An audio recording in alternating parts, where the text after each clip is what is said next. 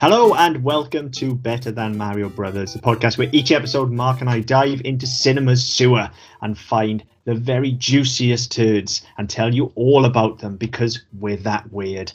Speaking of weird, we're going to look at a Christmas film in August because why not? I mean, look, we're in the UK. It's practically fucking winter outside anyway. Well, no, actually, we've had an unseasonable 2 days where it's gone above like 15 degrees. So, I think that counts as summer, doesn't it? I think our summer came and went about a month ago, didn't it?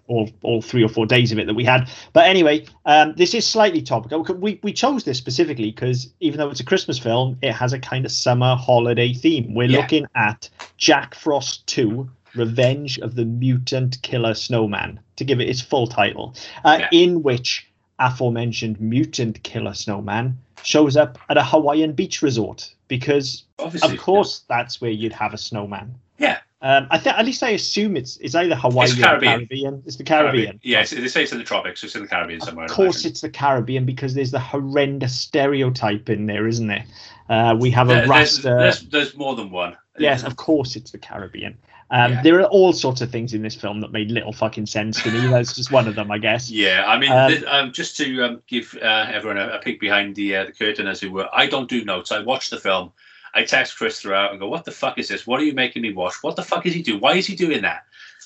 This week I have notes because I was just sat there going, seriously, what the fuck? Seriously, what? And I just couldn't get my head around it, so I had to pause it and make notes because there are just some bits which don't make any fucking sense whatsoever. I mean, and this is in a film about a genetically mutated snowman in the Caribbean. Yeah, there are a lot of things which don't make a lot of sense in this film, which actually I was a little bit disappointed about because obviously we did the first Jack Frost at Christmas last year. And I remember saying at the time that actually I was surprised how tight it was and how quite a lot of it actually did make sense. And there was a lot of thought had gone into some of the stuff in there. I think the problem with it is that the first one, it wasn't played straight by any means, but it knew what it was. Yes, this one is trying to break genre a bit, and it's a bit more self-aware. And I think that Michael Cooney's kind of gone, I knew what I was doing last time. It was all intentional. It all worked out the way I wanted it to. This time, I want to push the envelope a bit. I want to take those characters, transplant them somewhere else, and make it as fucking rowdy and as just ridiculous as I possibly can. And we talked about the deaths in the first one. The death scenes were all ridiculous. And they had that sort of almost sort of Final Destination sort of schlock horror bit about it, whereby it's it's going to happen, but it's just seeing the most outlandish way you can do it. This time, it's just fucking brain dead. Yeah. It's just channeling those fucking late 80s, early 90s claymation horror films where you just do as much as you can to get as much blood on the screen. And that I think lets it down in a lot of ways. Yes and no. I think we'll get into that, and general discussion of it as we go through it. Yes and no, I think is the thing. It's definitely dumber than the first one. Yeah, and that's dumber than a bag of rocks. That's saying something when the first one is about the genetically altered fucking snowman. But yeah, okay. I mean, let's dive in there. We were looking for something, vaguely summer themed to round out our summer.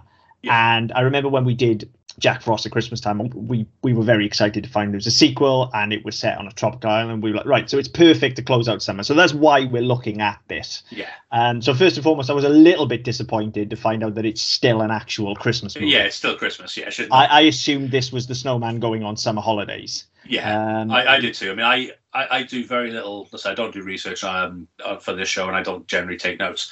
It's generally more a case of watch the movie and then sort of talk about it afterwards. So with this one, I was the same as you. It's like, okay, it's on a tropical island, therefore it must be summer. He must have gone to the beach. And actually, no, it's Christmas, and the sheriff's running away from his year of trauma. It's set a year after the first one, just incidentally. So he's running away from the year of trauma. Marla, who is his secretary, who was the best thing about the first movie, is getting married. Completely fucking wasted in this movie. She does very little. She doesn't have any of that snark or that character. She's far more dismissive. She's like a different character. And we'll come on to characters in a bit. But yeah, so she's just like not there. But she's getting married in the Caribbean on Christmas Day, as you do. Yeah. And Sam, our sheriff, come hero of the first one, is going to be the best man. So they're all going. As I say, the happy couple and Sam and his wife are heading down to generic Caribbean island to have some fun in the sun, away from where you're going to have fucking mutant killer snowmen, presumably. Yeah, because Sam, our hero from the first one, now has PTSD essentially as a result of his running with the snowman. I mean, it opens with him in a psychiatrist's office, and there is actually, I thought the start was very well handled. Look, it's about a fucking mutant killer snowman. You don't have to have seen the first one, all right? You know what this is on the way, but nevertheless, they managed to give you quite a good catch up at the start and dump a lot of exposition on you without it being too heavy-handed. To be fair, they know it's ridiculous, and so they play it as such. With his psychiatrist and everybody in the office, and in fact the entire fucking village people literally laughing at him. There's a fucking over an intercom. I mean, the only thing with that made me a bit fucking dubious. He was in the first one. He wasn't a stupid character. He was naive. He was Dewey from Scream, basically. He's naive. He's not equipped for this shit, and it scars him mentally and physically. But he's not an idiot. So when he can hear tittering over the intercom and people chiming in, why the fuck does he stay for that? Why doesn't he call that out? That to me, this is we talked about Marla a second ago about being a completely different character. Pretty much everybody except Jack Frost is a different character in this film. Yeah, completely. So I mean that wound me up, but just because again, it was just like, okay, they've taken this character, and yes, okay, he's got PTSD. Yes, he's traumatized about it. The entire fucking town saw this shit. They saw the bodies racking up. Even if they didn't see the snowman, they would have seen the bodies racking up the previous Christmas. So the fact that now everybody's talking about his delusion, and the fact that they're all laughing at him because he's talking about antifreeze and shit like that, it's like, how does that even fucking work? Yeah, and I think that's one of the big mistakes here straight off the bat. Is like, look, fine, if you want to bring the original cast back, I've no problem with that. But look, we're all here to see the snowman. We don't really give a shit what happened to Sam after the first one. Like, if you want to bring him back, fine. But just bring one or two characters back. We don't need the whole cast because, let's be fair, we don't care what happened to them. We're here for Jack Frost. Set him off on a fucking killing spree on the island and have somebody else have to deal with him, or bring your one recurring character back, as would generally be par for the course in a horror sequel, and have him deal with it. And then, of course, because you have a whole new cast of characters, that character then has to convince them that there is a mutant killer snowman. Whereas here, there's a lot of Sam trying to convince people that saw the same shit as him, that it's all happening all over again. Marla especially is very dismissive. Yeah. And that makes no fucking sense. As is his wife, who again was there at the end. And saw it. Yeah. So that makes very little sense. But yeah, to start off with, it's a good catch up. And I, my very first note here is that I am kind of excited to watch this. I was looking forward to this. So I like the start. The titles looked like they were done in Premiere, unfortunately. But, this was, 20 years ago and 2000. No budget. So fair enough. Presumably had more of a budget than the first one, which had fuck all. It still doesn't say what the budget was, so presumably it wasn't a lot. I think it is slightly more for reasons we can get into as well. But one of them being, there was a kind of, one of the great things about the first one was that kind of Rankin Bass animation they had on the molecules when you zoomed into them and stuff, and now they've gone full CG with those, where you see the molecules and stuff in the antifreeze. I couldn't work out with this opening. Like, he's in this is one of the first things that confuses me. So he's in the psychiatrist's office and he's talking about how they've buried the antifreeze in a series of unmarked graves. Yeah.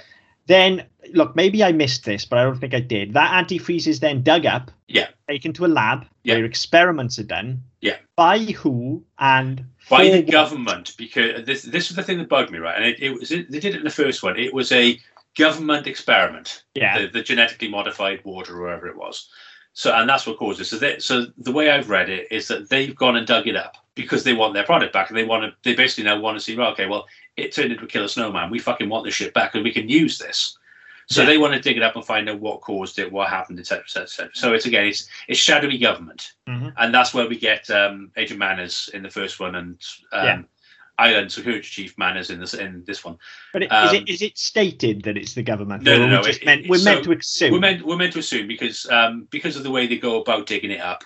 The fact it's all clandestine, and then they shoot the guy, and and Sam immediately talks about the fact it was a government project in the first place. So there's a link there you're supposed to make, but it's never explicit. It's not explicit enough. It's not clear. Like, I've read that. I mean, I've read into that. I had the same reading, but that is because we've seen the first one, and you see shadowy figures, you assume government. So I think we needed to see that. And actually, one of my biggest problems with this film all the way through is that I don't know what the fuck anyone wants in this film.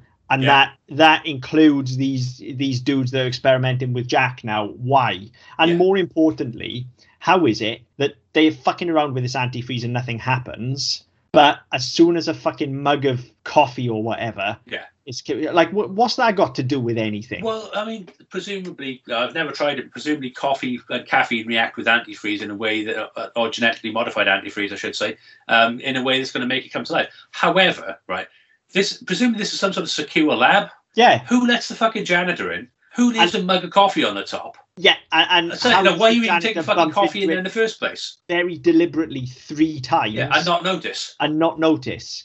Like the first time. But he had headphones on, so it's all right. There's something there. Yeah, maybe I won't hit it again. Yeah. But I couldn't work that out. Look, this is the world we're in. I'll buy that coffee reacts with antifreeze if that's the thing. I'll buy that it's a hot drink and so it melts the whatever, right? Yeah. I'll buy whatever explanation you want to give me, but give me a fucking explanation because I'm just left here going, what the fuck's happening? Why is that important? Well, this is because if you're not going to explain it, then you just as well just have Jack's reformed himself. Doesn't matter. There was one drop that didn't land in the antifreeze, and because it's Christmas, it's snowing over there again now. So he soaked all the snow up, and fine. Not right. You don't need any of this if you're not going to explain it. No, and the thing is, it's not as if you're reading a novel and you read something like War and Peace where every fucking thing has to be explained because everything pays off. This isn't that. This is like 87 minutes, 91 minutes in total. It's 87 minutes of shit getting killed. Yeah, and what you don't care. Nobody's going to care. No. But if you put it on screen, it needs to mean something. If you do it, it needs to have something about it. But the really annoying thing is the first one, they would have done that because they do go, as I say, they do go to. And one of the things I really liked about the first one is that it committed to its central premise so much and explained everything and set everything up so well. That I was like, yeah, okay, I'll go along for the ride. This is about a stupid killer snowman, but I'll go along with the ride. And the things that weren't working in that first one was that they didn't have the budget to pull off these sort of creative deaths. There were only a handful of them. Whereas here, it takes the typical sequel route, and we get tons of deaths, and they are quite creative and very well executed. Although it did make me laugh later on. They give a death count. There are 18 bodies, wow. and then immediately after that, we get another 5 people die. I missed that entirely. Yeah, it's right at the it's where the Colonel is talking to Token, whose name I can't remember. Was it Bobby the Rasta? No, I can't remember. But they're talking about we'll just get rid of we'll be open again in a week. And he's like, you've got 18 bodies to justify. Food poisoning. It's like, yeah, they've got fucking holes in them. Did they explode from food poisoning? And he's like, actually, no, that's not a good advert either. I will just neglect to mention. They never got off the plane. Must have missed that. But I'm sure there are things I've missed in here because there were points, especially towards the end, where I was just scratching my head, going, "What? Hey, what?" Yeah. Either I've missed something, or it's just not here. But speaking of the Colonel, that's my next note actually. So we've set the premise up that our core sort of characters, our 4 main characters, are all on this retreat, and then we get introduced to our new characters. Yeah, before that, I did have one note, which is, why the fuck does buttfuck nowhere, a 2-horse town in the middle of bastard nowhere, have an international airport? Snowmonton International Airport. Why not? Seriously, no. I mean, it's America, so they fly interstate and stuff as well, don't they? So I guess. Yeah, I mean, regional airports I'd buy. There's small airstrips in buttfuck nowhere I'd buy. But an international airport with jets and shit. Yeah. No, fuck off. Whatever. It's not the most egregious thing in this. No, it's not. It's just my logic brain going, hang on, no, that doesn't add up. That doesn't happen. If they don't have an airport in Snowmonton, how are all the mutant killer snowmen supposed to escape from Snowmonton? They have to have an airport for this sort of thing. So, well, no, because he went in the water, didn't he? Well, he did, yeah. But other serial killers, I'm sure, want to escape Snowmonton as well. So, yeah, who knows? Plus, without an airport, how are they going to do kill a snowman on a plane in 4 films time or whatever? Well, I mean, according to Wikipedia, the Michael Cooney does have a threequel lined up called Jackzilla. I mean, it's only been 20 years since this one, so Yeah. Why Well, not? in 2016, he revealed the plans for a third film in the series, which would feature the giant Jack Frost known as Jackzilla. The film would have picked up a decade following the end of the second film, with the giant Jack Frost letting loose on his city, causing destruction and mayhem. Cooney expressed an interest in making the installment due to the advancement of special effects and would be happy if somebody would be willing to make it with him, as it holds a special place in his heart. So, in other words, he wants somebody to pay for it. Oh, I can't pay for it. We'll make it. Yeah, I'll we'll make it, but we can't pay for it. I'm up for that all day long. I will watch that if he makes it. If you make it, I will come.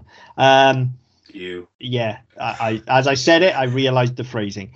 Anyway, most of you knew where I was going with that. Yeah. Right, so we meet these new characters. So yeah, you've already mentioned this Token, the horrendously stereotypical Rastafarian. Yeah. Someone from some Caribbean island. Yeah, like, but also DJ, unspecified, bartender, cleaner, every fucking thing. Unspecified Caribbean island. And with cliches keep on coming with the Colonel, who, to be fair, as a character is incredibly annoying, but what a performance. Like, I've got to give it probably the best performance in this series. Excellent. It reminds me of somebody we worked with on Double Top, who I'm not going to name. Yes, yeah, I know exactly who you mean, and I would agree, but it's pitched at the right level. That's I think it's a very good performance for what it is. For what it is, playing a cartoon character, so he plays him like a fucking cartoon. Yeah. So yeah, very good performance. And then Jack shows up, as you say, he goes through the water because he can. Yeah. Basically, how he manages to land on exactly the island. Well, this is the thing that is sort of kind of explained later on, but we can touch on that now. There's this suggestion that when he was melted down at the end of the last film, because Sam was bleeding, the DNA got mixed, and so now he's kind of linked to Jack, and that's actually quite an interesting concept. It is quite an interesting concept, and not only that then explains the ending as well. It does. Because we need that. So, I mean, the fact they've done that work relatively early on does kind of make sense. I mean, it's quite annoying at first. Because, as I said, well, how does he know where he's going? How does he just happen to rock up on the right island? But they suggest quite early on and quite often that there's a link, that he and Sam are somehow now connected. Fine, I'm on board with that. I can live with that. I just need more of it. I feel that is the central concept here that's missing. And they throw it away. Like they kind of touch on it and then go, yeah, that's fine. Like, we don't focus enough on Jack's thirst for vengeance against Sam, which is the real thing. Because it's okay for Sam to just want to survive another snowman attack because he's been through the ringer, and it's about him coming to terms with it and getting past his PTSD. That gives him something to do, and that's fine. I understand it. Yeah. What I don't understand is what Jack wants, other than apparently mindless violence. It makes much more sense if all of a sudden he's got this thirst for revenge on Sam, and it just so happens that they're telepathically linked. And then if you really, really want to make a genuinely good film out of this, there's all sorts of things. Like, you can go Nightmare on Elm Street 2 with this and just unpack all the elements of the psyche there with the two of them linked, and whether, maybe Sam's actually getting visions of Jack when he's sleeping, and perhaps he's now afraid that he's slowly turning into Jack, and you can get all of that stuff in there. Yeah, and I mean, they touch on it so briefly.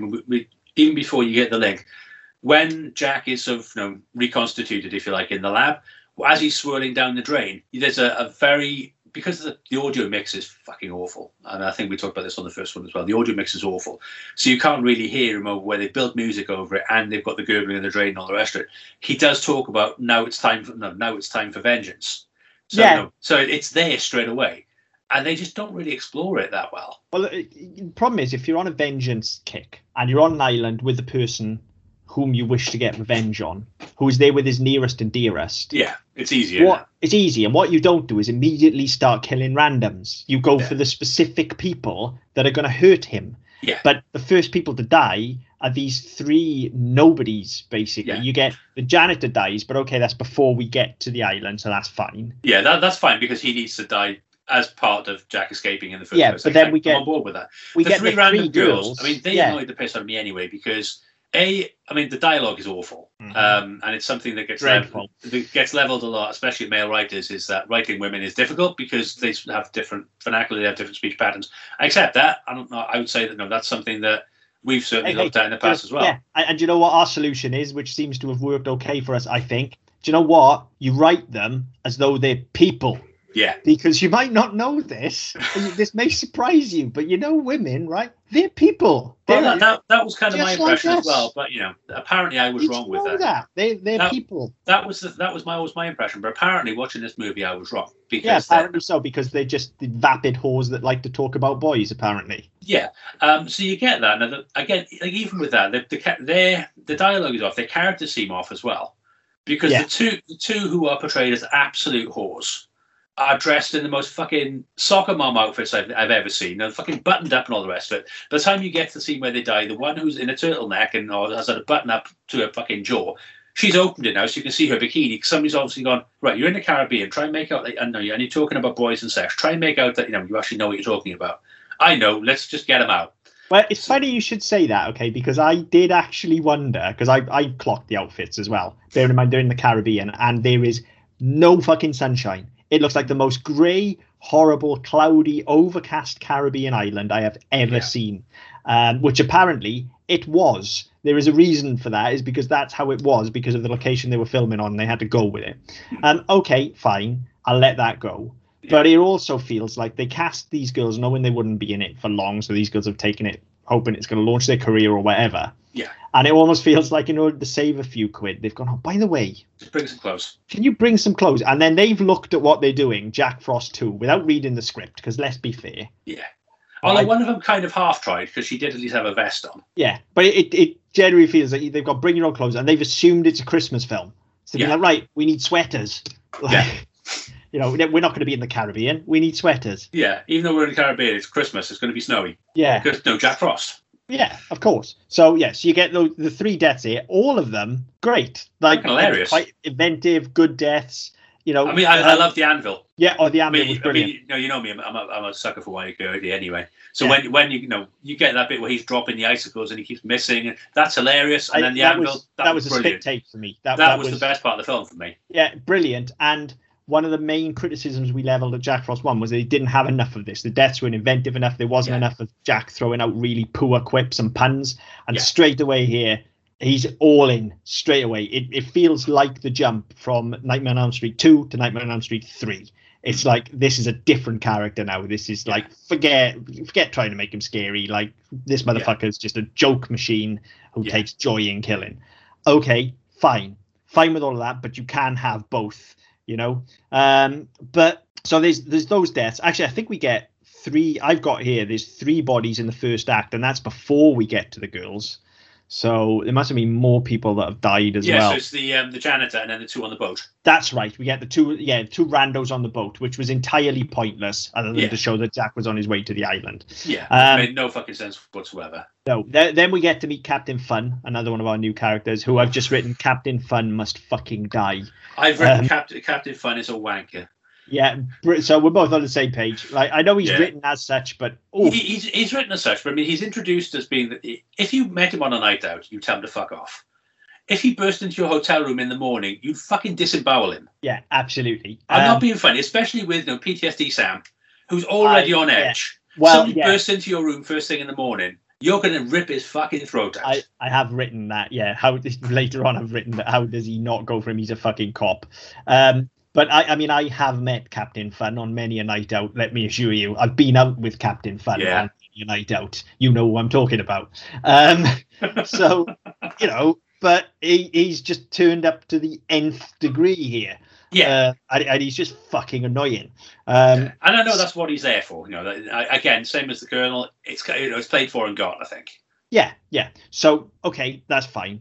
So you get that, and when we first had that scene, so you get the scene with Sam and Anne, I think, his wife. Yeah.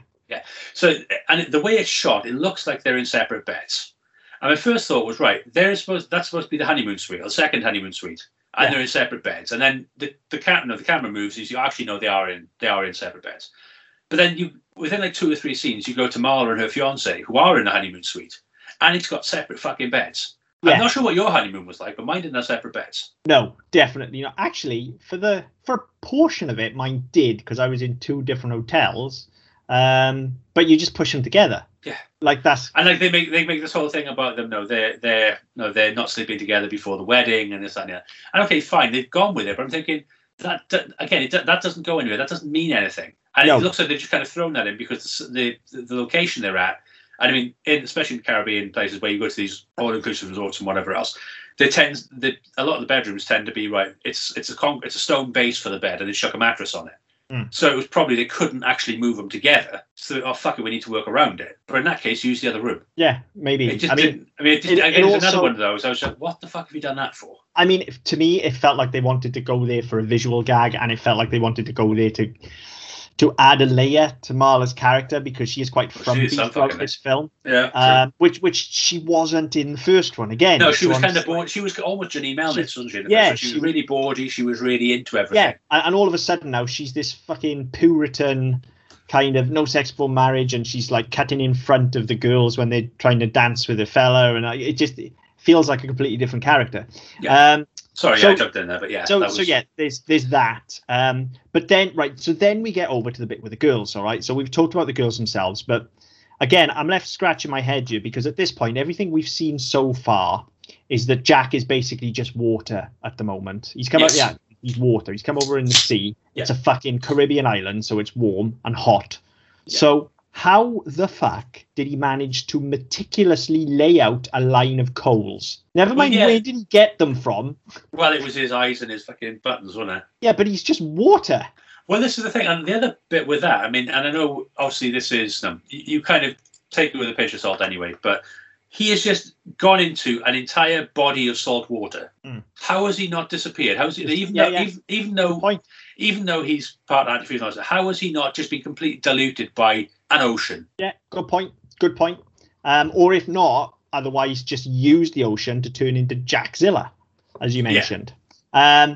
So yeah, I don't get it because these first few deaths, there is actually a really nice theme running through these first few deaths. I don't know if you picked up with it, but you get the coals, and then he kills someone with a carrot, and then he gets his scarf. So he's kind of slowly rebuilding himself as he kills people, which I really like. Yeah. But he has to be able to turn into the snowman in order to lay the coals out. So it makes no fucking sense. And then by the time we get to the end of these deaths, you see his hand holding the tongs that go into her eye, which again, great fucking death. The tongs in the eyes, the anvil. Yeah. Brilliant. These are great deaths. Actually, my favourite one actually was the middle one with the girl with the button-up neck, who literally she stands on an icicle, which impales her foot. She falls backwards, and then there's just the shit. I love that.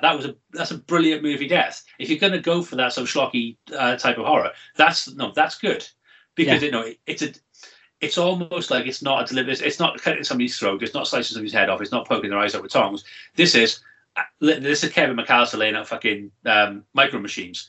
But no, instead of having a hardwood floor, he's got fucking spikes sticking up. Yeah, no, they're great. I love the deaths. They are, as you say, they're quite sort of mischievous almost, aren't they? Yeah. You know, they're really good. So then the bodies are discovered by Rastaman and the Colonel. Yeah. And possibly funniest moment of the film, played for and got, I believe, although they use the music cue a lot, but when they say, we need to sort this out before the scary guy gets here. And then Manners appears and says, the scary guy is already here. And we get the literal dun, dun, dun music cue, which is just hilarious. Yeah. Like, absolutely. They knew exactly what they were doing there. This is what frustrates me with this film is that actually there are bits like that which work really, really well. Yeah, and there are lots of them throughout the film. There's a commentary later on about with the little snowballs, which I'll come to when we get there. But there's some really deft stuff in here. But then other times you get the Colonel and Rastaman, and it's like, hang on a minute. This is the thing: is there is really, really clever stuff. There's really, really funny stuff. And then there's absolute nonsense, which if you got rid of and layered the story in like they did in the first one, you genuinely have something, I think, excellent here. Yeah. Because, my notes just go off a bit here because I've started watching it at this point now and I'm getting into it a little bit. And, that the next note I've written is literally just about a gag, which I loved, where we get the line about decapitated coffee. Boom, boom. Great. There's some great stuff. And then when we get Manners trying to convince Sam to come with him because something they don't know is the snowman, but there's something up and they want to talk about it. And there's very kind of, it's almost a Leslie Nielsen exchange. That was what I've written down. It's a Naked Gun sort of. It really is. When Samson says to him, "This is so important. Why don't we just talk here?" And he says, "Well, I have to pee." Yeah. So yeah, really, that was funny. That was really good. I mean, the thing again, there was the other thing whereby, Man is introduced as the scary guy. He pops up, and then Sam sort of stumbles into the scene, and they look each other dead in the eye. Yeah. And it's like he doesn't recognize him. It's like, I know they're seeing people out of context, but you see somebody with an eye patch, and you remember somebody who looks a bit like him who got stabbed in the eye by an icicle. Yeah. 2 and 2. Yeah, exactly. So I mean that was quite annoying. So we got that, but then it moves on quite a lick, and then you get we move on, and the next note I've got is about the model and the photo. Yeah, well, I've got that as well because I've literally written boobs. Yeah, so we get to that, and I mean it jumps around a bit. I've got a comment I about think that. There's a death before that, though, isn't it? There's the death in the pool where we get the boobs and the ass. No, that's later on. That's later on, is it? Yeah, so this is the morning, and that's in the night when he freezes the pool. Ah, right, okay, but that's when he freezes the island. So I mean, that's the next note I've got is the model, and we get some good stuff where we actually learn something about Jack. Now all of a sudden he's in a water format, but he can become ice. So all of a sudden he's racing to the cooler, but every ice cube is now a part of Jack. It's not like we've got one Jack. Now we've got millions of bits of ice which are now Jack. So that was really good. That was really well explored. And you get her doing it. You get this photographer claiming to be a genius and all the rest. So you get this thing about with her, but then it goes really well. And then you have the bit about the ice cubes for the nipples. And he's like, you're getting a bit. I can't see any nipples. Is he looking at her because she can cut glass at that point? I know. I say seriously, have you shot these in reverse order? So she's done the ice, and then you've shot this scene when she's hard as a fucking rock. So we get that, and I mean, so we get the scenes where you've got the ice cube, and the ice cube's been rubbed over her nipples, so the ice cube is celebrating almost, and then she chucks him away, and then you get the iced coffee, and she crunches it. So you get all of that. That's what we get. That's decapitated coffee. Yeah. So I'm jumping around my notes. Yeah, this is decapitated coffee. So then she crunches the ice cube and swallows it, and then as he takes the next picture, her head explodes. Fucking hilarious again, but again, doesn't feel like the first film. It feels more like your brain deads and stuff like that, which is fine. I am all up for that. As I say, they follow it through with the quip as well, where he says it's decapitated coffee. That's it. Yeah, so I mean that all works, and then you get to the where he's killing the photographer, and you get the pictures of the photographer as he's killing him. Well, that all works really well. So I mean, yeah, they've gone all into this, and they've done stuff that they know they're playing for it for the most part. Then every now and again they kind of slip away from that. And I think that's my biggest problem is they don't. It's almost like they want to go, well, I don't really want to make Airplane. I don't really want to make Brain Dead. I want to make something that's a bit more serious but has a fun element to it. Where actually what they're doing is diluting the product they've actually got, which would be infinitely better if they just accepted it for what it was, or decided which side of the fence they want to come down on.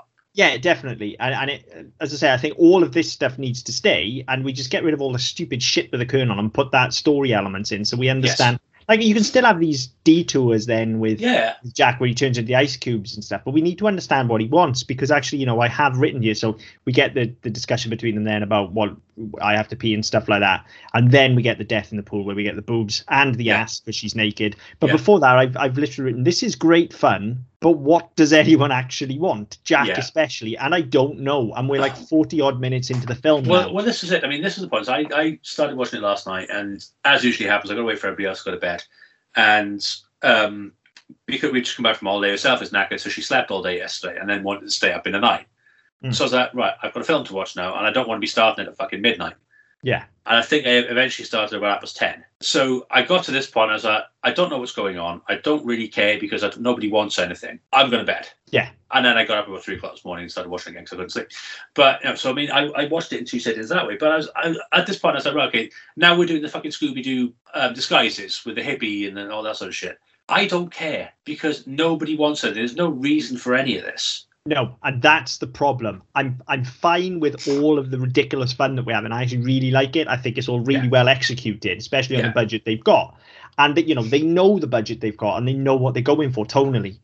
But we still have to care. That's key. And they nailed that in the fucking first one. So it's so annoying that it's not here. Yeah. And I feel like they're almost relying on the fact that we know these characters from the first one. I was going to say the problem here is that the new characters they introduced are not as interesting as the ones we have. Like Shannon Elizabeth's character in the first one. Yeah. Yes, okay, she was portrayed as something of a whore at times, But there was a point to her. There was a story that went with her and her family. Yeah. That all kind of worked. Whereas now we've got token English, Punjab colonel lost his fucking marbles at some point. Token Rasta, token sorority girls, vacuous model and gay photographer. We've got all these stereotypes, so we don't get to know. Yeah. Who never play, and all these other people we've seen arriving at the island, we see them fleetingly later on when they get killed, but we don't find anything about others. We don't care. I think it's fine to have deaths that we don't care about, to have a body count in a horror film, but we need to care about our central character. I was going to say, your core you need to care about, and actually, I don't care about any of them. And, this thing, we say this so often on the show, but this one literally writes itself. Like I say, we've got the thing about Jack and Sam being linked, so there's all of that to explore, okay? And then added on top of that, you've got if you like, almost Die Hard-esque threat here of them being trapped on the island, and the fact, and this is something that we ourselves have used, and the fact that his best friend is getting married, and if nothing else, he needs to man up, put all the shit behind him, and make sure that his groom, gets to the church. You have the ticking time bomb element as well. You have it all, and you do nothing with it, and it would just elevate all of this to a much higher level. And the wedding thing is so thrown away anyway. Yes, exactly. That's what I'm saying. But you could use that as a key plot point of nobody's dying because they have to get married. Yeah, but it's thrown away anyway. You get a couple of allusions to it throughout the film. So I'm jumping ahead a little bit. But even at the end, there's nothing of it. We don't see the wedding. We don't even see them. They're in a post-credits bit whereby they've been in the freezer the whole time. Yeah. I was like, I'd forgotten they were even there. I thought they were dead. Yeah. I cared that little about them. Well, the end we'll talk about when we get to the end. But there is no end as such, because there is no story here as such. That's the problem. This is a random collection of bits thrown together, But we get the boobs in the ass, and then all hell. And then you get the random woman who's asleep at the side of the pool in the middle of the night. Yeah. Who freezes to death. Yeah. So when he ices the island, why where does she come from? In the middle of the fucking night. Yeah. Why? I'm fairly sure, I've not been for a while, but certainly the Caribbean resorts I've been to, they close the pool and they kick everybody out to stop you skinny dipping and shit. Yeah. So they don't just leave you there. Sorry, I just knocked my light over again. This is becoming a regular occurrence, as regular listeners will know. Get you some tapes, you can stick it down. Yeah. So that death happens, and then everybody decides that Sam is crazy, just in time for Jack, to just really let rip and go on a fucking rampage. Yeah. And again, using the budget they've got, using the setup they've got, you get the whole thing with the where he's just the icicles flying across and hitting people. Rather than spending the time on Jack, they animate the death, so they make the effects with the death. That works really well. You get the Doom-esque sequence then when you've got the two of them with the fucking water pistols, and you get it from that sort of point of view shot. That all works really well. Yeah. But as you said, I don't give a fuck. I could care less if any of them die. Yeah, exactly. And I've written at this point just a couple of notes. There's a great big spurter come out of an arm at one point, which I loved. I just laughed my fucking ass off all day long. Yeah. That's what I'm here for. Is that? Yeah, that's what you're watching this movie for, isn't it? Yeah. And then they pull a gun on Jack, not one of the water pistols. Somebody pulls a gun on Jack, and he acts scared of it. Yeah. Why? He's snow. Well, this is the thing, and originally Jack was human. But by this point, he's been in an accident with a tanker which dissolved him into snow. Yeah. He's been dissolved in antifreeze, built in a lab, survived an ocean. What's a fucking bullet going to do? Exactly. But unless there's that thing in him where he's still human and goes, oh shit, guns hurt. No, wait, hang on a minute, it won't. Yeah. So maybe then, but again, because they don't spend the time animating him, you don't get to see any sort of recognition or any sort of realization. It's just like, oh, and then he carries on. Yeah, so that was weird. We do see more animation with Jack in this than we did in the first one, which I'm appreciative of, but it's still not much. And at this point now, we're an hour in, and we still don't really know what Jack wants other than to kill Sam, which again is enough, but we just have to explore it a bit more and understand explicitly. And in which case, every death or the majority of them at least, have to somehow link to Sam or be trying to draw him out or whatever. Or get him closer to him. Yes, exactly. We need to be playing cat and mouse a little bit, even if he's leaving Sam little notes with the deaths or something like that. You know, we need a bit of cat and mouse. There are that many bodies. You could spell out Sam with the corpses. Yeah, exactly. Is that really sick? Or is that just me? No, that works. So our heroes start to form a plan at this point now, even though, you know, we still it's the same plan we had in the first one. Yeah. And the plan, of course, involves someone being bait, and of course, it's the black man. Yeah, but again, just the way they do it, it's so knowing. It's just like, no, they start off, and it's just the look down the line. Slow pan down the line, yeah.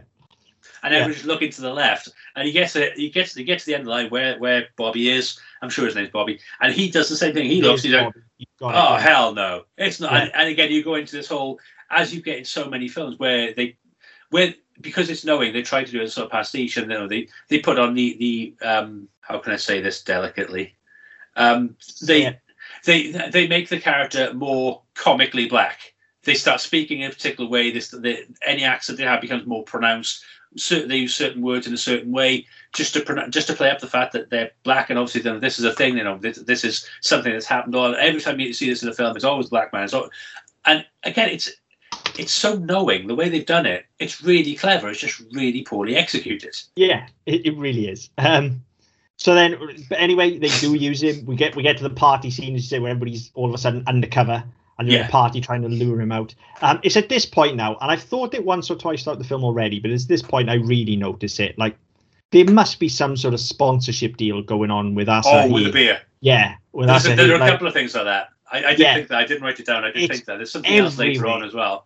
Yeah. There's I can't remember what it is later on, but there's something that's held in front of the camera. Yeah. It is everywhere, Asahi. Yeah. It's like that is all anybody's drinking on this island. And I'm not being funny again. Every all-inclusive Caribbean holiday I've been on, which isn't that many, I've been on a couple, but you never see branded anything. It's all on fucking tap. Of course it is. It's all the cheapest, nastiest shit. It's all cola, lemonade, beer. You don't know what the fuck you're drinking. No. Or if it is branded, it's a local brand, not Asahi, which is fucking Japanese, I think. No idea. So yeah, I'm sure it's Japanese.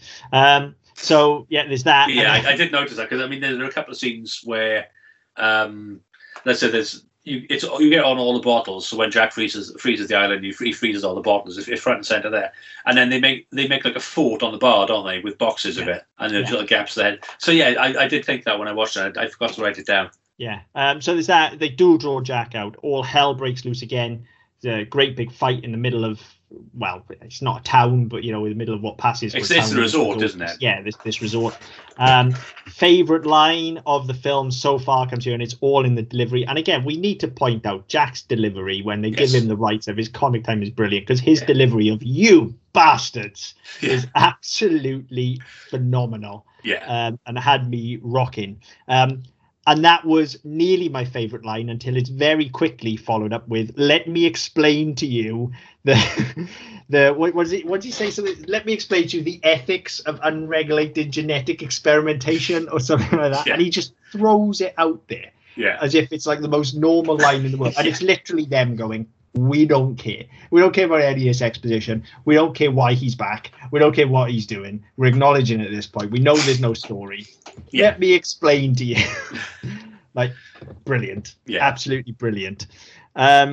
So, I mean, Jack is fucking great. When they let him off the chain like this, and we said it in the first one as well, he is a really good movie monster. The performance is great. The fact that he's a snowman with sharp teeth and stuff, really, really fucking cool. But just like last time, it's like they take him to this other level. Like, we've had this slow build through the kills, and we very barely see him. And now, for the first time in both films, really, we've got full body shots of him. He's animated. He's talking. There's an actual performance coming through. Yeah. And it's brilliant. And I can't wait to see more of it. But then they do away with him. Yeah. Because the third act of this film just becomes Gremlins. Well, that was my thing. You said to me, fucking love it. Yeah, I mean, you said to me last night, wait till the third act, and I said, I'll watch it. So I watched it this morning, and yeah, you're right. It becomes a completely different film. Totally different. And there's some really interesting bits as well. So he coughs up the first snowball. Yeah. And I mean, that's after he's been in the antifreeze again. So he coughs up the snowball, And they take it away, and it hatches, and we get the whole thing about, Dada, and kill Dada. So we get that, and then they've got it in a jar or a pan or something, and they're talking about ways they can kill it. Yeah. And there's a really nice commentary there on sort of man's innate cruelty and the fact that if we don't understand it, if it's different, if it's something that we perceive as being a threat, our initial response is purge it with fire. Yeah. Kill it, get rid of it. Yeah. And I think there was a really nice comment there. And again, there's lots of stuff like that, which is, if you look for it, is really clever. And it's throughout this film. And again, the ethics of genetic experimentation, it's all there. There's Michael Cooney wants to say something.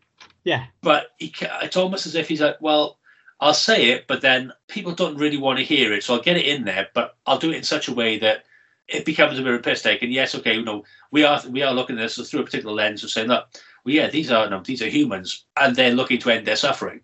So they're going to kill this thing that might kill them, but they know nothing about it. And their first response is kill it, it good, kill it with fire, boil it, microwave it, flambe it, whatever you want to do, but kill it somehow. Yeah, I mean, it's interesting, isn't it? Because you're right, we don't know anything about them, and this is the thing. It's like we are led to believe that Jack's molecular structure is breaking down now, and therefore it's broken down into these snow babies. Yeah. But again, we don't explore whether, like the ice cubes, which is how I chose to read it, they're all miniature Jacks. Just like he split his molecules into the ice cubes, he's now split them into these snowballs rather than melt away and die. Or are they his children, his babies? Well, and that's kind of the way they've played it, isn't it? Is that the fact that, as we go through it, they are his children. So he runs away to go lick his wounds because he's been in the antifreeze and it's disfigured him and all the rest of it. So he goes away to reconstitute himself. And we get probably 10, 15 minutes of these snowballs. And we get nothing of Jack. That's the problem. Like, if he has gone away to rebuild himself, then we don't see need to cut back to him. He disappears completely for some 10, 15 minutes. And we get all the fun. I say it's gremlins, it's critters, it's all that sort of stuff. Fucking awesome. It's brilliant. And we get stuff where Manners goes into that spooky barn on his own. We get all of this stuff is brilliant. What I don't get, why do they eat people? Jack doesn't eat people. No. But they bite Manners' fingers off, and that's the first thing. Okay, well, fair enough. It's a threat to Manners, but then we see them later on where you've got all these corpses that have been disembodied. They're eating arms, they're eating hands. Why are they doing that? But again, this is where I think there's something here where if the idea is that Jack has broken down into these and he's licking his wounds, then it's a case of, right, they need to feed to regrow, essentially, into Jack. Like, they need the genetic material, but that's not explained. Yeah, we need something to build on that, because as it is, it's just we've got cannibalistic snowballs. Yeah, exactly. Which is fine. I'm happy with that. So am I. But it's just like everything else in the film. It's just like, just put a line in there that says that. You just and even if it's not, I mean, as we have it later on with bananas. It can be the most throwaway line, whichever laughs at them. Says, don't be so fucking stupid. Yeah. And forget about it. Yeah, because at least then there's something in there which possibly explains it. It might be wrong, but it's better than nothing. To feed, to rebuild into Jack. Simple. He's like a fucking gremlin. If you get him wet or whatever, or in this case, if you fucking kill him, he just breaks down. Yeah. And then he will feed. So this is the T1000, isn't it? This is all the little bits, and then they need the strength to come back together and rebuild. Exactly. But in the meantime, no, they don't do that. But in the meantime, the kind of 15 minutes that we get of essentially fucking snow critters, it's fucking brilliant. Like, they're super cute. They're well animated for what they are. It made it a far more watchable film. 100%. I mean, I hate doing it, but I had to do it in 2 sittings just because by the time I started last night, we've been on holiday with a fucking mare of a week, and then came back into it, and I was like, right, I'll watch this, and I didn't end up starting until late. And I was like, I can't concentrate on it enough to do it justice. If I'm sat there watching some shit on Netflix or something I've seen before, I'll sit there all night. But if something I need to concentrate on it, so I'll watch it in the morning. And this whole section made it far more watchable than anything we had before.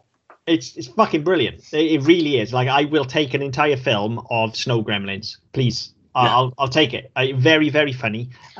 It's at this point we do actually start to get character work going as well. But it's too little, too late. Like, Sam's starting to have a full-on breakdown now. Sam has the breakdown that he should have had a year ago. Yeah, and he's been trying to work his way through, or should have had at the start of this film. Yeah, and then he needs to build himself back up because of the deaths. Yeah, exactly. So we could have had that. I mean, the wife. When does she become Rambo? I don't know, but again, I like it, and I like her character when they flip it. And she basically, like you mentioned, the T-1000, and it is that because she basically becomes Sarah Connor here. She just goes full into Hamilton at this point. Yes. And again, 100% on board with that, particularly if we're starting with Sam in a place of weakness. Yeah, because she needs to be a strength. She needs to be a strength, and she needs to snap him out of it, basically, and she needs to sort this shit out because he can't. Yeah. And they're a couple, and then you've got the juxtaposition then where their friends are getting married, and they're not even sleeping in the same bed and stuff like that. So you've got this really tight couple showing what a good relationship can be, and then you've got this one they're about to embark on it. So you've got all of this nice kind of dovetailing going on here. But they just throw it in at the end, and you're just like, it really does feel like all of a sudden it's an entirely different film that you're watching. One that I prefer, not that I haven't enjoyed the previous hour, there were just issues with it. I laughed my box off the entire fucking film. Whereas this, I feel this segment all works really fucking well. And if we'd have just had more of this, this would be exceptional. But so then you mentioned the banana. They throw in there. They're looking for ways to kill these things. They try and kill them, and they're indestructible. Now I remember when it comes up. I remember there being mention early on of him not liking bananas. Right, because I have written in here, did they seed the banana thing earlier? Because I feel like they probably did, and I missed it. They did. There's one line, but again, he doesn't like bananas. There's a difference in not liking something, being allergic to it. And that's a fairly big distinction, because I don't like bananas. If one slips in my drink, it's not going to fucking kill me. I'm allergic to bananas. You keep that shit away from me because I might fucking die. Now, that's exactly what it needs, and we need to be shown it. We need to see him be offered that drink, go to take a sip, and then for her to look at the menu and be like, whoa, don't drink that. Don't drink that, right? That's what and I feel like, obviously, that's not what happened then, but I feel like that would have happened and we missed it, just because the end of the first one with the lunch, basically in the car, is so well seeded and so eloquently done, and we said so at the time as well, that I feel like they're capable of that, so they would have done it here. And I just missed it, but I didn't. Chekhov's banana is there, in as much as there's a line. I remember when it came up. I remember because he's then having his breakdown. He's like, talking about the drink, and he's, I don't like bananas. I'll have a mint julep. And then so she says, of course, the DNA mixed, and he's allergic to bananas, so maybe they're allergic to bananas. Maybe that's what killed it. And then we get this whole thing where they make fucking milkshakes. That's all fine, but I remember at the time thinking, they mentioned him not liking bananas earlier. But it wasn't that he was allergic; he didn't like them, and it was such it's good in a way, but it's bad in a way. It was so thrown away; it didn't even register. Yeah, it's almost worse that they paid it lip service. Yeah. So I figured I would have missed it, because I knew, having seen how well things were seeded in the first one, they wouldn't just randomly throw this in. So, I mean, that's fine. And again, it makes sense because the DNA thing is just that hasn't been explored enough. And I mean, particularly now with him having the breakdown, this, if this had happened at the start and we were working through it, he could constantly be flashing back to Jack, and there could be this thing of where they're all a little bit edgy around him, because is he actually going to flip out and start killing people himself? Jack, again, Nightmare on Elm Street 2, I know, but it works. It works, okay? And then there's that, you called it out earlier, but there's this weird scene with Jack and the baby. But there's a thing I didn't get with that, right? Because you get the thing with Jack and the baby, and at this point, they've gone around and killed them all. So they've gone around with their fucking squirt guns and the milkshakes, and they've killed them all. And when anything with banana touches them, they explode. Apart from this one, which is like missing an ear, just so they can get to that point where Jack can have this scene where the thing dies in his hand and he cries, and then he's now it's personal, because it wasn't fucking personal before. Well, look, here's the thing: it's a weird scene, but again, like, everything is here now, because look at your structure here now. As we just said, we have our hero breakdown in Act 1, and he's linked to Jack, and so that's how Jack finds his way to the island. Immediately upon getting there, everybody knows who Jack is, so they dispatch him straight away, and we get the babies, right? Act 2 then is them fighting the babies. And then Act 3, Jack returns to raise hell because they've killed his children. It's like, it's here. Why? Well, this is the problem. Why is it so weirdly unbalanced? The problem is their third act is what their entire film should be, and it's like the first two acts they've gone, right, let's have some fun, let's get some boobs, let's make some jokes, let's get some gore, let's make the stupidest motherfucking film we can make, just to get people laughing, get the arse in the chairs, and then the last 20 minutes we'll have our actual film and our actual story. Yeah. And I don't know whether that's. I mean, I mean, we talked at the time. I think Michael Cooney's a reasonable writer. I think he knows what he's doing, even if he doesn't execute it particularly well. And it's just like, has somebody broken him and gone, look, this is what you did last time. This is what we want to do this time. We want more fun, more silliness, more gore, more outlandish deaths. So think of the way you kill Shannon Elizabeth's character. We want more shit like that. We want more shenanigans, and then we'll do your story at the end. Well, the thing is, like, you can get all of those shenanigans without the need to encumber it with too much plot by using the babies, because they're babies and they're mischievous. Well, that's it. I mean, if you look they can be going on this killing spree and like perving down that woman's top, and they can be doing that because they're cute and funny, and we don't need a reason other than they're trying to grow and reform into Jack. Yeah, I mean, the thing that made me laugh about it was the Frozen short, the first one you got. Was it Frozen Fever? Yeah. Where you get the little snow babies and they're causing fucking chaos. Yeah. That's what this feels like. Yeah. But it obviously in a far less PG way. But it feels like it's too little, too late. As you said, you could have had an entire movie of that. Definitely. I would have been an infinite. I mean, this third act is infinitely better than everything that's come before it. It definitely is. But for all saying that, we've got it now at least. So at least Jack wants something now. I'm just annoyed that the rest of the film hasn't been this. Yeah, and the thing is, he didn't even need that, because his thing, the first time we see it or we hear him, is that he wants vengeance on Sam. Yeah. So automatically he's going to go after his wife and his friends anyway. Yeah, absolutely.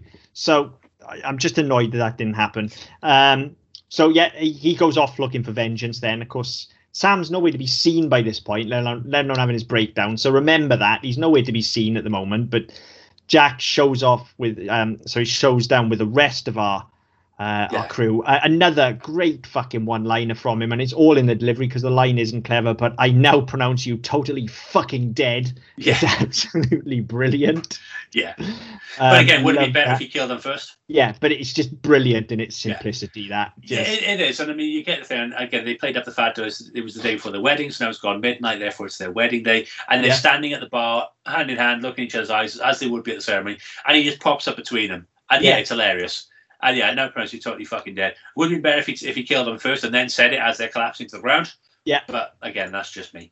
Yeah, really, really good. And then randomly, that's why they run and hide in the freezer, isn't it? In the freezer, yeah. Because when you've got a killer snowman on the loose who can be ice and water, you'd go in the freezer. You go and hide in, you go and hide in the freezer, not a fucking sauna. Of course you would. And then we have the showdown with what did we say the wife's name was? I forgot. With Anne and Jack, and then out of nowhere, even though he's done nothing for the last 20 minutes other than have a breakdown, and the last we saw him, he was totally broken. Yeah. Sam shows up out of absolutely fucking nowhere to steal the kill. Now, this really fucking annoyed me. Right, if he's going to be our hero again, we needed to have gone on this journey with him, as we've discussed. We need to see him hit bottom and work back up. And certainly at the end here, he needed a much more heroic entrance. We at least needed to see him snap out of that because she's in trouble. But we don't. He just shows up and takes the kill. Again, I love what happens with Anna. So I mean, he's Jack comes in, you killed my babies, and he immediately blocks the door. Then he makes the box around her. That's all brilliant. That works really well. You get the old fucking, what do they call them? Fucking Iron Maiden, wasn't it, with the spikes? Yeah, it's Iron Maiden. So you get that effect where you got the icicles coming through. The first one gets her, and the second one just kind of misses, and everything starts closing in on her. That's all really good. And then I don't know why, but he then retakes his form and absorbs her. Yeah. Surely that kills her. You'd think so. Because it's going to crush her, it's going to compact her. Yeah. And also there's the whole DNA genetic modification shit. So you get that, and at this point you get Sam turns up with a shotgun with a banana in the end. It's like something like the fucking Three Stooges. Yeah, I'm fine with the shotgun with the banana in the end. Even it's funny, but we need to see him get to that point. Yeah. What we need, also, where did the fucking shotgun come from? Yeah, I mean, what it needs to be is the shotgun needs to have been seeded earlier on. Chekhov shotgun, all right. He needs to be in the kitchen while all this is going off, having an absolute fucking breakdown because he should his greatest cowering in the corner, whimpering. Exactly. And then it's only because Jack nearly kills her that he's like, hang on a minute, you need to get your shit together here. Yeah. And then picks up the shotgun, loads the banana, and then kills him. Yeah. That's what we need here. We don't get that at all, and so it makes no sense. And not only does it make no sense for his character, but it actually just completely robs all of the kind of forward momentum that she was getting as a character as well, because she had all this agency. She put the plan together. She worked out what was going on. She reverts needing to be saved by a man. Yeah, and she just reverts to being the damsel in distress, which is really, really unfortunate. Yeah. Because again, there's no reason why, if he's going on this journey and he'd explored it properly and he is broken down, there's no reason why she couldn't have done it and saved him. Yeah, exactly. And that probably would have made more sense, actually. Yeah. That would have made more sense, because Jack's ultimate thing is with Sam. Kill him. Yeah, and again, so if he can get him to that point where he is trapped inside him, and she then goes, right, fuck you, that's my husband, and listen, yes, I killed your babies, but now I'm going to kill you because that's my husband who's in mortal danger. You've just hit the missing piece of the puzzle here, and I don't know how this isn't what Jack wants. With their DNA already spliced, how is it not just the thing that if Jack can go and absorb him, he can be him? Yeah. How is that not the thing? Like, that's every fucking horror movie ever. Yeah, right? Because everyone wants to see the snowman. Nobody wants to see dipshit deputy. Yeah. So how did they not? It really does. It's all here. It writes itself, this thing, and it feels like they've just gone, whatever's. And then she, Jack, he's cowering in the corner, so he can't defend himself. Jack's crushing him with this thing, and he's absorbing him as he's crushing him. Yeah. And then she shows up with a shotgun with a banana in the end, after we've already seen her go on a tear with the baby, so it makes sense because she's out there fucking cleaning house. Yeah. And then she shows up, cocks the shotgun, and shoots him with a banana. That makes much more sense. Yeah. So the ending doesn't work. And then instead when he shoots him with the banana and Jack explodes, instead of turning into an exploded snow cone, he turns into marshmallow for some reason. Yeah. Why would that happen? Yeah. He's made of snow. Yeah. Not fucking marshmallow. Yeah. Yeah. So that bugged me. But. Yeah, a little bit, yeah. So, yeah, the end just doesn't work. As a whole, this film just doesn't work, but it especially doesn't work at the end because we haven't had it seeded properly all the way through. There is literally no story here. And I know it's just a slasher film or a creature feature, really, but even the most basic ones have a point and a purpose. Yeah, and it doesn't... I feel like here the story needs to be with our villain. That's not always the case. Usually it is a case of the hero has something they need to survive for, and we did discuss there's a way they can do that as well. Yeah.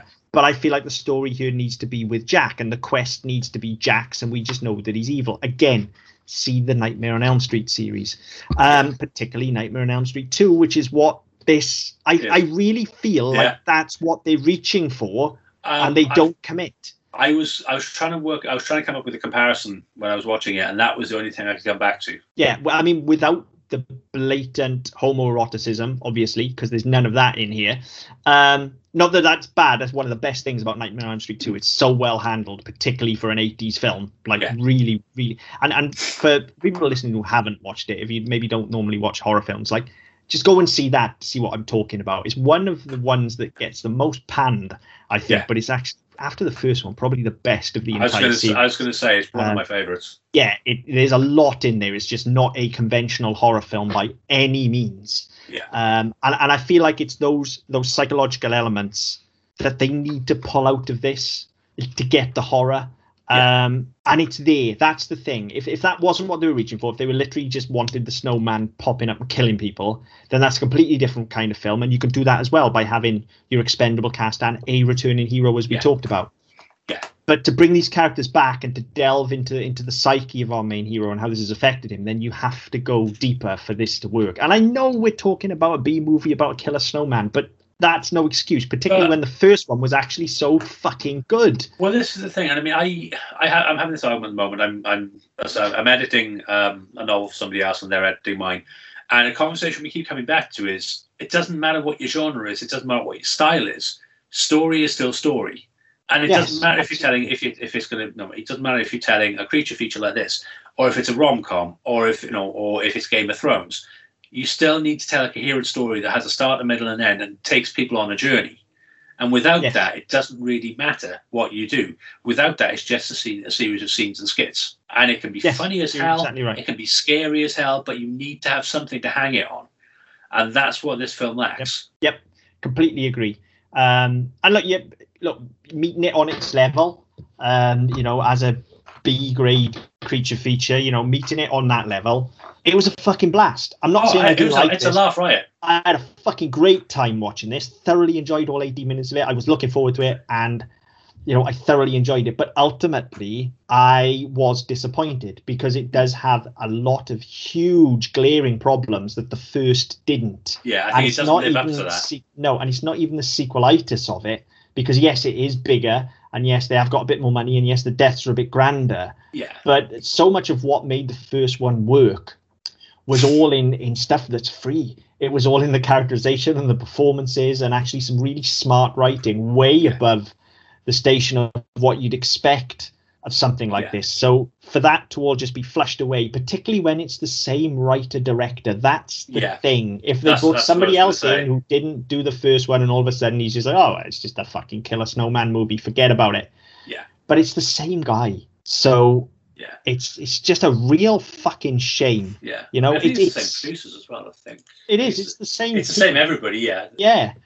They've lost one producer, actually, and there's a co-writer. One of the producers co-wrote it this time. But yeah, I mean, it's the same team. It should be the same, and so it's the same director. They should know what they're doing here well enough to carry it off and to put it through in the same way. And it just feels like this. It feels like this one. There was a bit more. I don't want to say interference, which like we need more fun. We need more outlandish, flamboyant deaths. Now, I'm not being funny. They fucked a girl to death in a bathtub with a snowman. You don't get much more fucking outlandish than that. This is the thing. Like, I'm happy to take more of those deaths, and I'm happy for them to be gorier because they got the money now.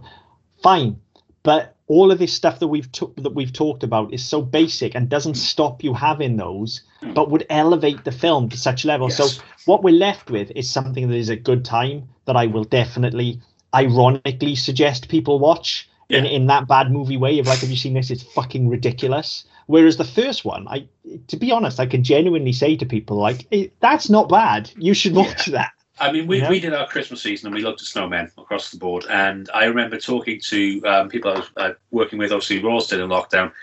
And I remember recommending this to people. And I recommended Jack Frost. I've seen that with Michael Keaton. No, not that one. There is a schlocky horror film called Jack Frost that was released the same time-ish. And it's fucking hilarious. If you watch it and take it for what it is, it's hilarious. And it's actually reasonably good. As long as you don't go into expecting fucking Schindler's List. Yeah. If you go into it expecting Gremlins or something along those lines, which is you're not going to be disappointed. This one, I don't know whether I could, in good conscience, say that people should go and watch it, because actually, I think it more than anything else, it pisses on the legacy of the first one. Yeah, definitely. I couldn't recommend it in good conscience. I could recommend it in jest, and I could recommend it ironically if we were talking about, tell me a good film to watch. I'd be like, oh well, watch this. And look. Like I said, I would recommend it with a nudge, nudge, wink, wink, knowing that it is an absolute fucking blast. At no point was I not entertained here. No. Right? It is an absolute blast. And I can't honestly say that I won't watch it again, because I might.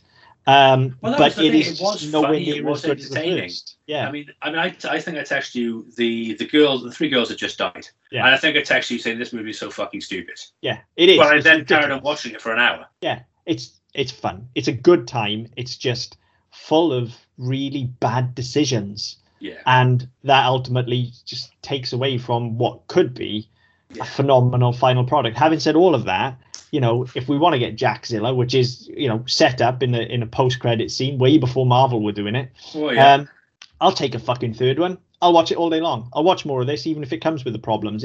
Jack is an entertaining character, and I will watch more of him. Well, that's the thing. It does have that Freddy feel to it. Yeah, it really does. Yeah. And that's possibly the highest praise I can give to it. Yeah, it really, really does. They nail that. They don't nail the story and the other characters. And that's the thing. Every Nightmare on Elm Street film, even the really even 4, which is pretty fucking bad. Like there's still a very basic story at work there, and we still understand what everyone wants. Yes. And that's just not here. And as I say, that the heights of things like 2, and the first Nightmare on Elm Street, even which again, like, it's about a fucking killer who's wronged, killer or not, who is wronged and is on a vengeance kick. Like, it's the same fucking template. Movie. Yeah, it's the same template. It's unfortunate. It is unfortunate. But I will absolutely watch a third one, and I did absolutely enjoy it. Oh, I loved it. Needs more meat on the bones, and the structure needs sorting out because it's weirdly paced. But yeah, whatever. It's not the worst thing we've watched. No, certainly not. I mean, I don't know where I come down, so I'll ask you first. Is it better than Mario? Yes, I think it's a worse film than Mario, but I think it's more entertaining. And that was my thought as well. It's always about, ultimately when we're stuck like that, we always say it's about if you put the two in front of me, which would I watch? And I think I'd watch this. Yeah, I was the same. I think technically Mario is an infinitely better film. Yeah. Mario, as we discussed on our very first episode, gets a very bad rap. But if you put either of the Jack Frost films in front of me and Mario, I'm watching those because they're more fun. Yep, agreed. And I mean, even for the anvil and him turning into a fucking Iron Maiden, all this sort of stuff, it's just funny. And you watch something like Saw, and it's all fucking gruesome and gore, but it's all stuff that's there are real things. Mm-hmm. I mean, I can't remember which Saw it was. I went to the cinema with my mum to see it because she wanted to see it, and my dad's a fucking wuss. And yeah, my dad's a fucking pussy, so he wasn't going to see it. And she wanted to see it. She'd seen the first, I think it was the third one. So I think she'd seen the first two. And there's a bit with bandsaws where the little finger off both hands with a bandsaw to get out of handcuffs, so they can then get away from it before it explodes, or something fucking convoluted like that. The problem with that is that's so even though it's so fucking outlandish and it's clearly fiction, it's rooted in reality. Yeah. And it's gore for the sake of gore, same as things like Hostel. Yeah. Whereas this is a fucking mutant snowman. Yeah. It's a laugh riot. Yeah, and it's an infinitely different thing. So yeah, I mean, I'd put this on 99 times out of 100 over Mario. Like I said, I can't say I'm never going to watch it again because I know damn well I will. And certainly the first one I'm going to watch this Christmas. Yeah, so, I think it may be added to the Christmas repertoire. Whether or not it's on my own, because wifey also doesn't do horror films, and convincing her it's funny doesn't really work because she just gets a bit fucking weirded out by it. But... Well, you just tell her it's the Michael Keaton one. Oh, did I press the wrong one? Sorry. Yeah, whoops. Oh, well, we watched this much now. We might as well watch the rest of it. Yeah, exactly. You'll be fine. Yeah. So yeah, I mean, I liked it. I think I had fun. I laughed my ass off for an hour and a half. To a point where I did get told off for being too loud. Yeah. Because how can you not? I honestly, like I said, the delivery of some of those lines is fucking amazing. I now pronounce you totally fucking dead. It just slayed me. Yeah. Absolutely. And it's so simple. It's not a clever line. It's not witty. It's just well delivered. You think about the stupid things that when he's doing the girls on the island, the girls at the start of the island, and he's throwing the icicles down, and she keeps getting. He's like, "Fuck! I must be out of practice." Yeah. It's just stupid things like that just make you laugh because you don't expect them. Yeah. And then all of a sudden he's like, fuck it. And you can't see him at this point. It's, fuck it. And then the anvil drops. It's hilarious. How can you not laugh at that? Yeah, it's brilliant. I can't remember the last time. I genuinely can't remember the last time I laughed at a film so much, in fact. And, they're all played for. This isn't me laughing at it because it's so bad. These laughs are played for. They know what they're doing. Yeah, so and even the response to that when they find the bodies, and he's like, "Oh, shark attack." He's like, "You're inland, coconut shark." Yeah, it's just so fucking stupid. Yeah, but it works. It does. It's just a shame there's no fucking story to hang it on because that would push it right over the edge. Yeah. But yeah, ultimately better than Mario from me. Yeah, I think so. I think I agree with that. We'd love to hear your thoughts. This is available on Amazon Prime, by the way, at time of recording. It may disappear. If you're a subscriber. Yeah. Yeah. So yeah, go check it out. The first one's there as well. Go check them out. It's a laugh riot. We'd love to know what people's thoughts are. Yes, we know it's a Christmas film. Yes, we know it's the end of summer in the UK. Fuck it, we're in Australia. It's still winter. Do it. But yes, we know it's a Christmas film. We know we're in summer. But yeah, let us know what your thoughts are. On Twitter at DD Podcast Net. I've forgotten all of our fucking things because I've been on holiday and I've been drinking for a week. How dare you? on Twitter at DD Podcast Net.